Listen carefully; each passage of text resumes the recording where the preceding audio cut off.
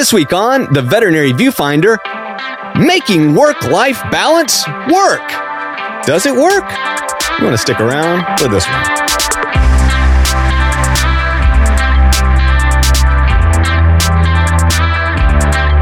Welcome back to The Veterinary Viewfinder, the podcast that tackles some of the toughest topics in veterinary medicine. And this week, we're going to tackle the topic of juggling work-life balance. Like, is it really 50-50 work to life that makes you balanced? Or is it a lot more complicated than that? Spoiler alert, it is. But before we get into that, as always, I'm your host, Dr. Ernie Ward.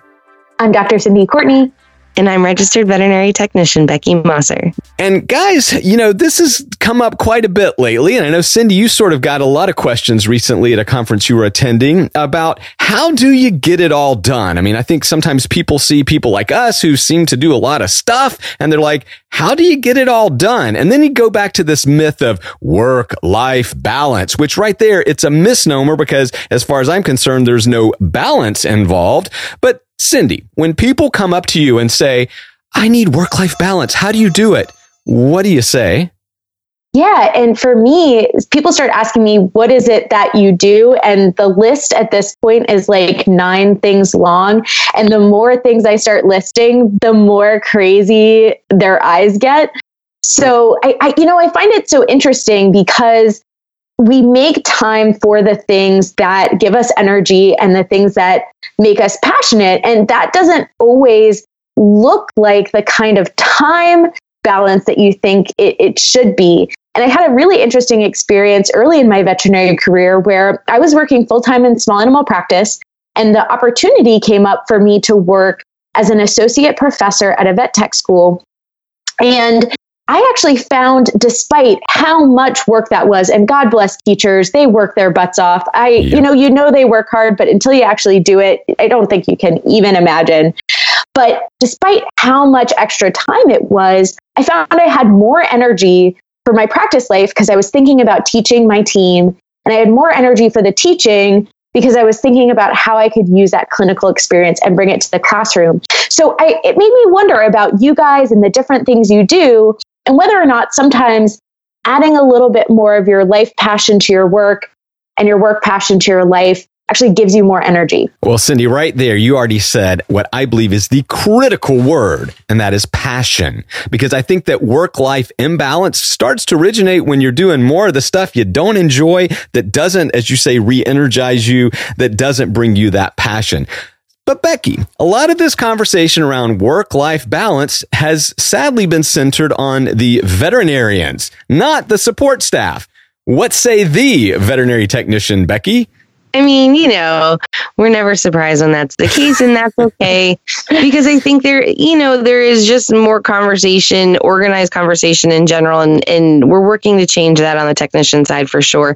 It's definitely something we do talk about amongst ourselves.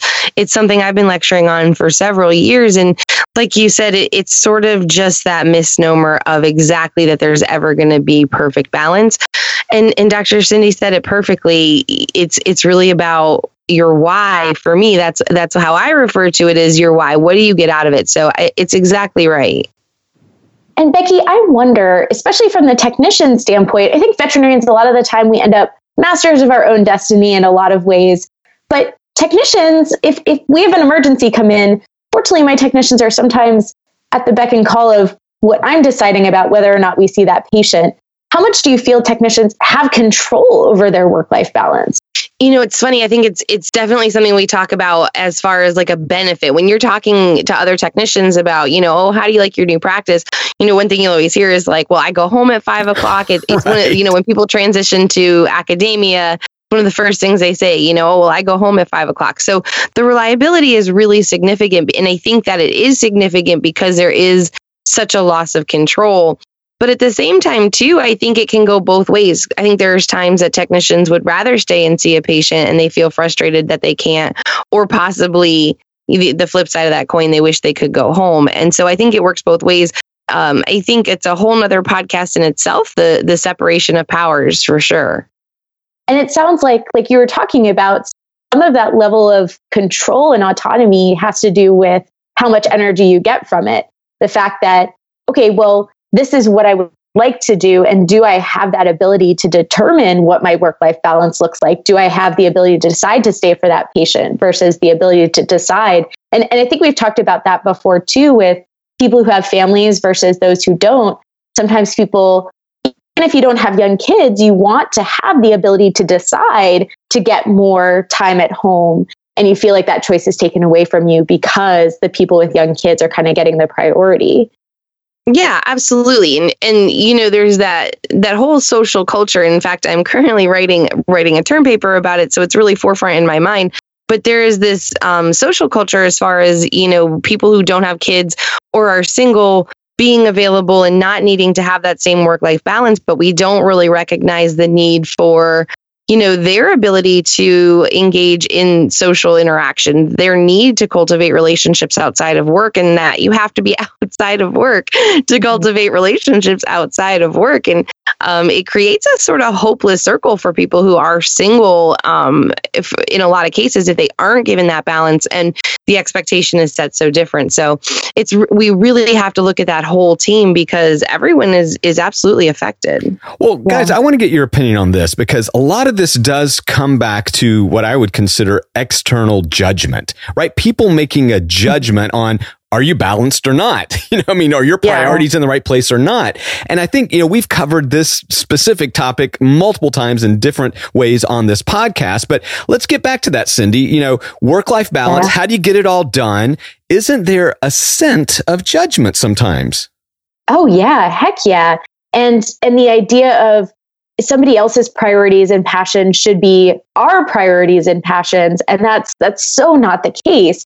We all have different values. And I don't know about you guys, but how I decide if I'm overloaded or whether or not I need to shift my priorities, I'm in the midst of doing that right now, is looking at what are the things that drive me? Like my husband and I, we have a list of, 4 things that I sit down and I say, are we spending most of our time doing those 4 things?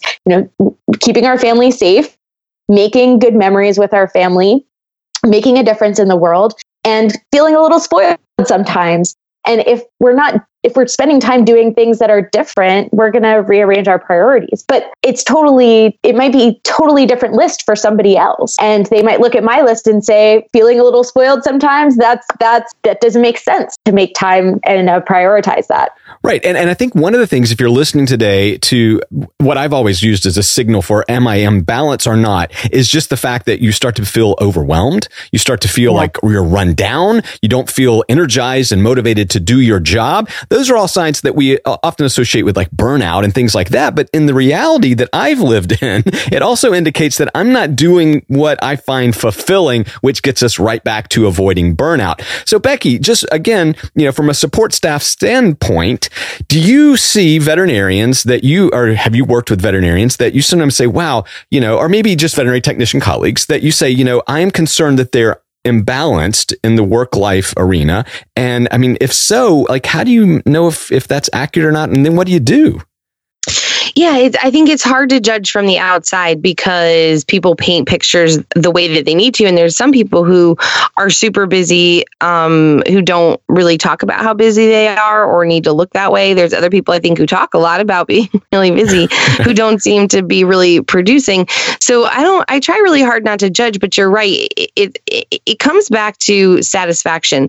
So if I'm looking at my colleagues who aren't excited about the things that they have to do, they start to feel like or talk about them in a tone that sounds obligatory as opposed to energized and enthusiastic, or they're even displaying that on the job, I'm going to start to ask them and have a conversation about, how are you feeling? Are you still happy? Are you still fulfilled? Because it looks like you might be getting tired. And if it can be the work, it can be the life. And life has seasons, right? Sometimes there is going to be imbalance and you're like, yeah, I just got to push through. The kids are sick and it's a busy time of year and my parents are staying with us. So is it the big picture or is it just today?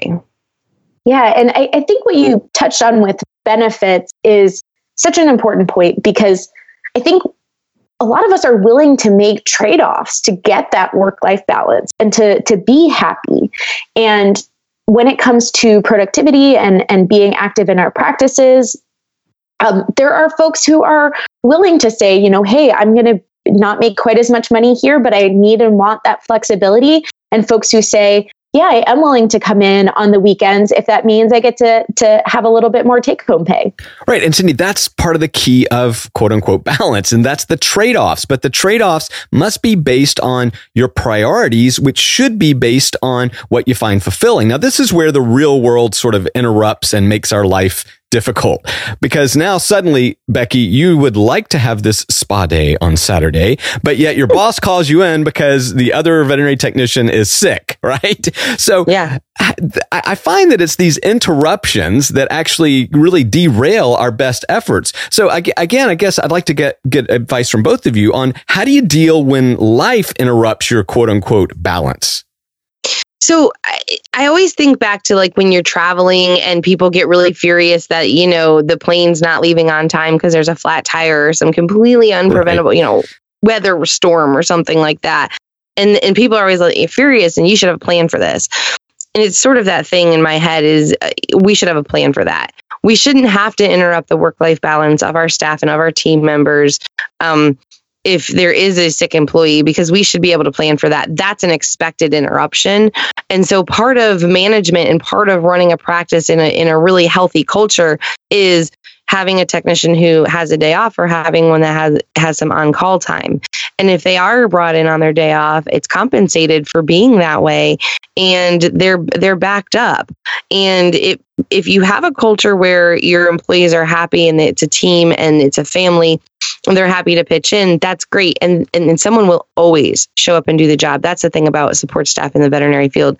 They will always get the job done. But you're building resentment with your staff members, and that starts to lead to that compassion fatigue and that burnout. And so you've got to have a plan for that. And that's foreseeable. I think too often we think it is just a one-off, and it's not. I think often we're saying in our head like, oh, this is an extreme situation.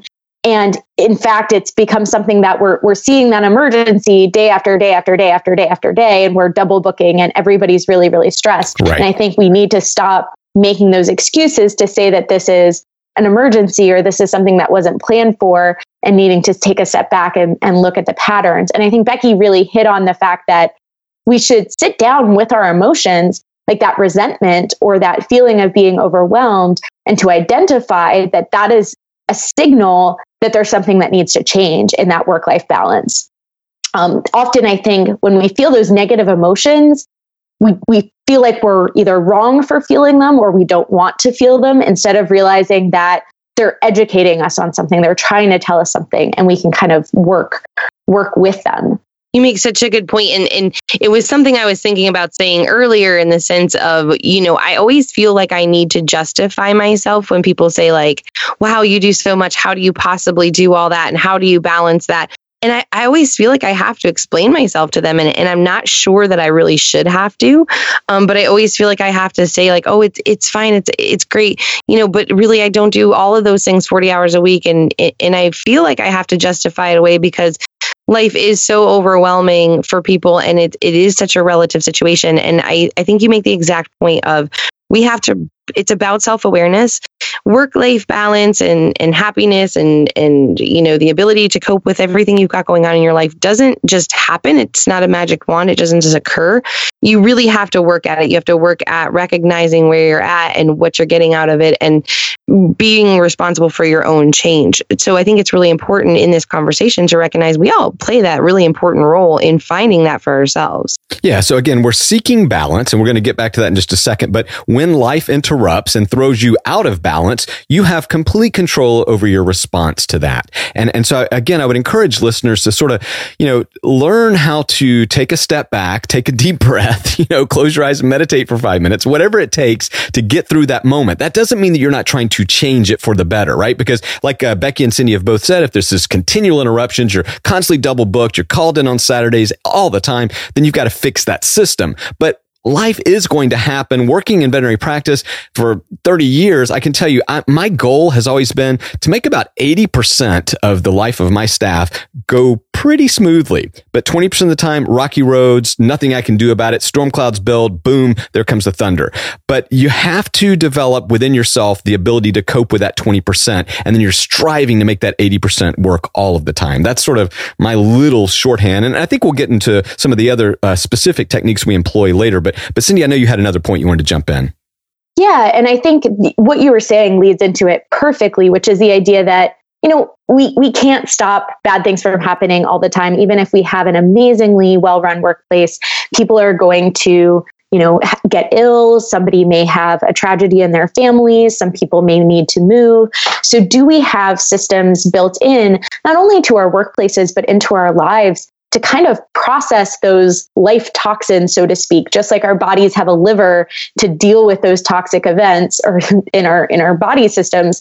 Do we have ways to filter out the toxic negativity in our own life, whether that's, going biking or that's your family? And then within our workplaces, do we make sure to reward those people that help us deal with the difficult things? Do we make sure to take the time in our life to do those detoxifying things in our personal lives? And Cindy, I want to make sure we're clear to our audience. I mean, when we talk about balance and efforts to stay healthy and happy and energized, we're not talking about perfection. And I think that's a real important note, because people want their life to be perfect. Everybody wants everything to be perfect. And that's just not reality that I live in, at least. So Becky, speak to the perfection myth. Like, I think sometimes the work-life balance, we think when we're out of balance, we failed and we're imperfect and we're striving for perfection. Kind of help me there. It's so funny. A few years ago, a friend of mine who I see only a couple times a year said to me, "Is your life really so perfect? Is it as perfect as it looks on Facebook? You never have a unspoken prayer request, or, just having a bad day, or, whatever it was." And I got really upset when she did that, because I thought, I really don't want to project my life as perfect. I just celebrate the positive. I don't focus on the negative, and I certainly don't do it in a public forum. I like to talk about the positive. And when I used to teach, I started my classes with "Tell me something good." And that's still really something I put out, on my social media a lot, is just tell me good, because I like to focus on that. So that being said, life looks perfect around us in this culture and in this day and age of filters and snappable moments that you can share with the world. And perfection is really, unfortunately, and I know this sounds harsh, and I'm not a psychologist, to me, perfection is an excuse. It's if you're like, well, if I was just perfect, or you're striving for that perfect, to me, it's an excuse and to a cover up, and to really need to embrace the fact that perfect is really boring, and you don't want to be at perfect. You have a lot of mistakes to make, because you have a lot to learn from that. So if perfect is what you're going for, please, or if you think it's what we have, please come spend a weekend at any of our houses and embrace the imperfection, because I sure do. And I thought it was so funny. One time in vet school, and I was a pretty good student in vet school, but one of my friends came over to my house one day and saw my bedroom, and she was like, "Oh, that's such a relief. You're not perfect." Because I am a messy person, a very messy person. But that's just me choosing my priorities. Like, okay, if cleaning is going to end up on the bottom of the list, it's going to end up on the bottom of the list. But perfectionism is a lack of choosing priorities. So Cindy, let's now jump into some of the techniques that we've found to be effective, like at helping us strive for this balance in our life, to actually seek the things that give us fulfillment. So I'd like to just open it up to you first. I mean, are there some things, tips, advice that you've learned along the way and on this journey that might help some of our listeners? Yeah. So kind of harking back to what I was talking about earlier, listening to our emotions and looking for that resentment and feeling of being overwhelmed. Definitely having a list of what is really valuable to me and what I think a good life looks like, and deciding to make choices surrounding what I think a good life looks like, and realizing that at any given point, it's not going to be perfect and that life changes. And so kind of just reassessing on a regular basis and making adjustments throughout, and being okay with that. So that's kind of been my strategy. Well, I like that, Cindy. I want to just dive in there just a second, because what you've really sort of illustrated is goal planning, goal setting, and one of the things I think that helped Laura and I out a lot over the years was sort of deciding what made us happy, what were we looking for as a young couple before we were even married, where do we want to live, what do we see painting that picture. So are there any things that you and your husband do? I mean, like I'll just share with our audience, as I've shared for many, many years, every January 1st, Laura and I have always committed to sitting down and doing both a solitary, an individual goal planning, and then a couple goal planning. We've actually extended this to our children now, and they're well into their teenage years. But do you do anything formalized like that, or have like a little session that you kind of get together with your husband and say, hey, where are we? Let's take stock and how do we move forward? Yeah, I think around our birthdays and our anniversary, I try to touch base and see kind of where we are and where we want to be and figure out if we're headed in the right direction. I got very obsessed with traction for a while. And so I was like, what are our core values as a family? And we also check in once a week and just see how the week went and how things are going. And we also do a little bit of that through our budgeting, because we want to make sure not only are our values taking up the right amount of time, but are we spending our money in a way that's consistent with our values? So we check in on that monthly.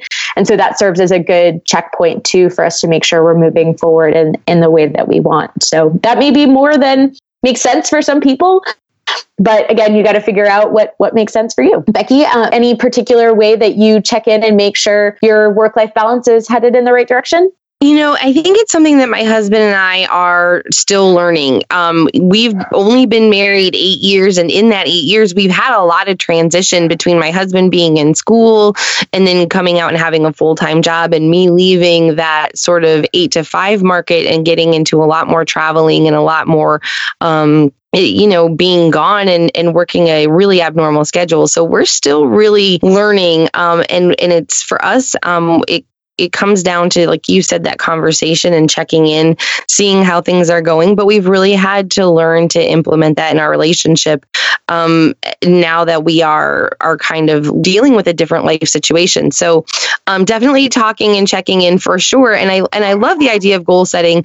And I think for people in general, having that sort of life map and that life strategy in place is super important, and it's overlooked.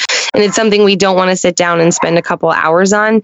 But when you're really planning out your goals and where you want to be and how you're going to get there, you guys become unstoppable, and you find that balance, and that resentment goes away because you feel like you have control. Yeah. And I would just again emphasize, listeners, that if you with your significant other, it's important to have that, sort of that goal, that pathway. I always get frustrated, at my age in my 50s, where people are having divorce and separation, and they use this excuse, oh, we just sort of grew apart, or, I don't know what she's interested in anymore, and it's kind of like, yeah, you could have, and you really should have, for sure. Yeah. And one thing I think is also helpful for businesses to think about, I think we can get trapped in this mindset of it's bad for a business or bad for a practice to have people who are too focused on work-life balance. That the best thing for the business is always to have people who want to work all the time as much as possible. And right. I'm always fascinated by the data behind how inefficient we become once we get past that 40 hours a week, or for any individual, the point where they start burning out. For every additional hour that we're there, we're becoming more likely to make mistakes. We're becoming right. less efficient. And especially from that practice owner mindset, Dr. Ward, I'd love to hear your thoughts on why it's good to have team members with work-life balance. Well, and this is why, from the get-go, we really focused on trying to help people get healthier, eat healthier diets, exercise, get more sleep, all those things that really do lead to happiness. As a boss, I'm like you, Cindy. The first thing we realized was that a happy clinic is a productive clinic, which means we're profitable and making revenue. So, I believe strongly, if you're an owner or manager out there, these are the things you need to be attentive to. I know recently we had a difficult podcast on support staff suicides, and I kind of made this comment saying, hey, owners and managers, this is on us. We have to be attentive. Well, I think it begins with things like this. Like, you will have these employees who are gunners and they want to stay, and they're going to be the last person out the door every day. And that is unhealthy and imbalanced in many situations. And we want to be, cognizant of that and make sure that we are doing things to foster a healthier balance, maybe not just being there till 10 o'clock at night every night. Yeah. And especially with those folks, I tend to find it's very, very hard to get people to change their behavior just for themselves. I know that's hard for me. Like, I'm going to get the job done. I'm going to do an amazing job. But I've started to think about it from the perspective of, am I being a good role model? Am I being a good role model for my team to take care of themselves? And sometimes that's more motivating for me than taking care of myself, which I find interesting. And we have to lead by example, and in doing that, making sure that everyone around us is taking time for themselves, but also that you're doing it. And I think when you feel the benefits of it and you are living a life that is more balanced, you're able to encourage it in others around you because you understand how great it feels and you want them to feel the same way. So I think when you take the time to do that, it does benefit everyone around you. So if you want that for your team, make sure you're doing it for yourself. And guys, I'm going to share with you the secret, in my opinion, to being happier, to being more productive, to actually finding more fulfillment in your life. And it really is simple. It's get more sleep. And I know that you are now listening and laughing. You're going, yeah, that'd be great. Yep. I don't have time to sleep. Oh gosh, what kind of life are you living there, Doc? But the reality is so much of our health and well-being, emotional stability originates with quality restorative sleep. And, look, we could go on and on. You guys know the stories. I've been doing sleep tracking for myself for the past 15 years, and I've got a variety of devices. I'm now wearing the Oura Ring religiously all the time. And my wife does too. And we've strapped on headsets to measure EEG waves, and we have mattress sensors. I mean, you know what I'm saying. I'm saying get more sleep. And so the simplest thing I can tell you is you need to eliminate caffeine and alcohol at least 3 to 4 hours before bedtime. I mean, that's like kind of bare minimum. Number 2, you need to eliminate blue light exposure. This means your cell phone, your tablet, whatever. Really, really dangerous. Even with night shift on the Apple iPhones, it's still not cutting down enough. That's actually telling your pituitary to not secrete melatonin, which you need for restorative REM sleep and actually for growth hormone secretion. So we could go on and on and on, but you need to go to bed on time, get up on time. Preface it with some exercise. But again, Cindy, I'm going to get into the wacky stuff, but sleep more, you'll be happier. Yeah, and Arianna Huffington's amazing book, it definitely was eye-opening for me. When we are exhausted, we are essentially working drunk. And none of us would want to go to work drunk.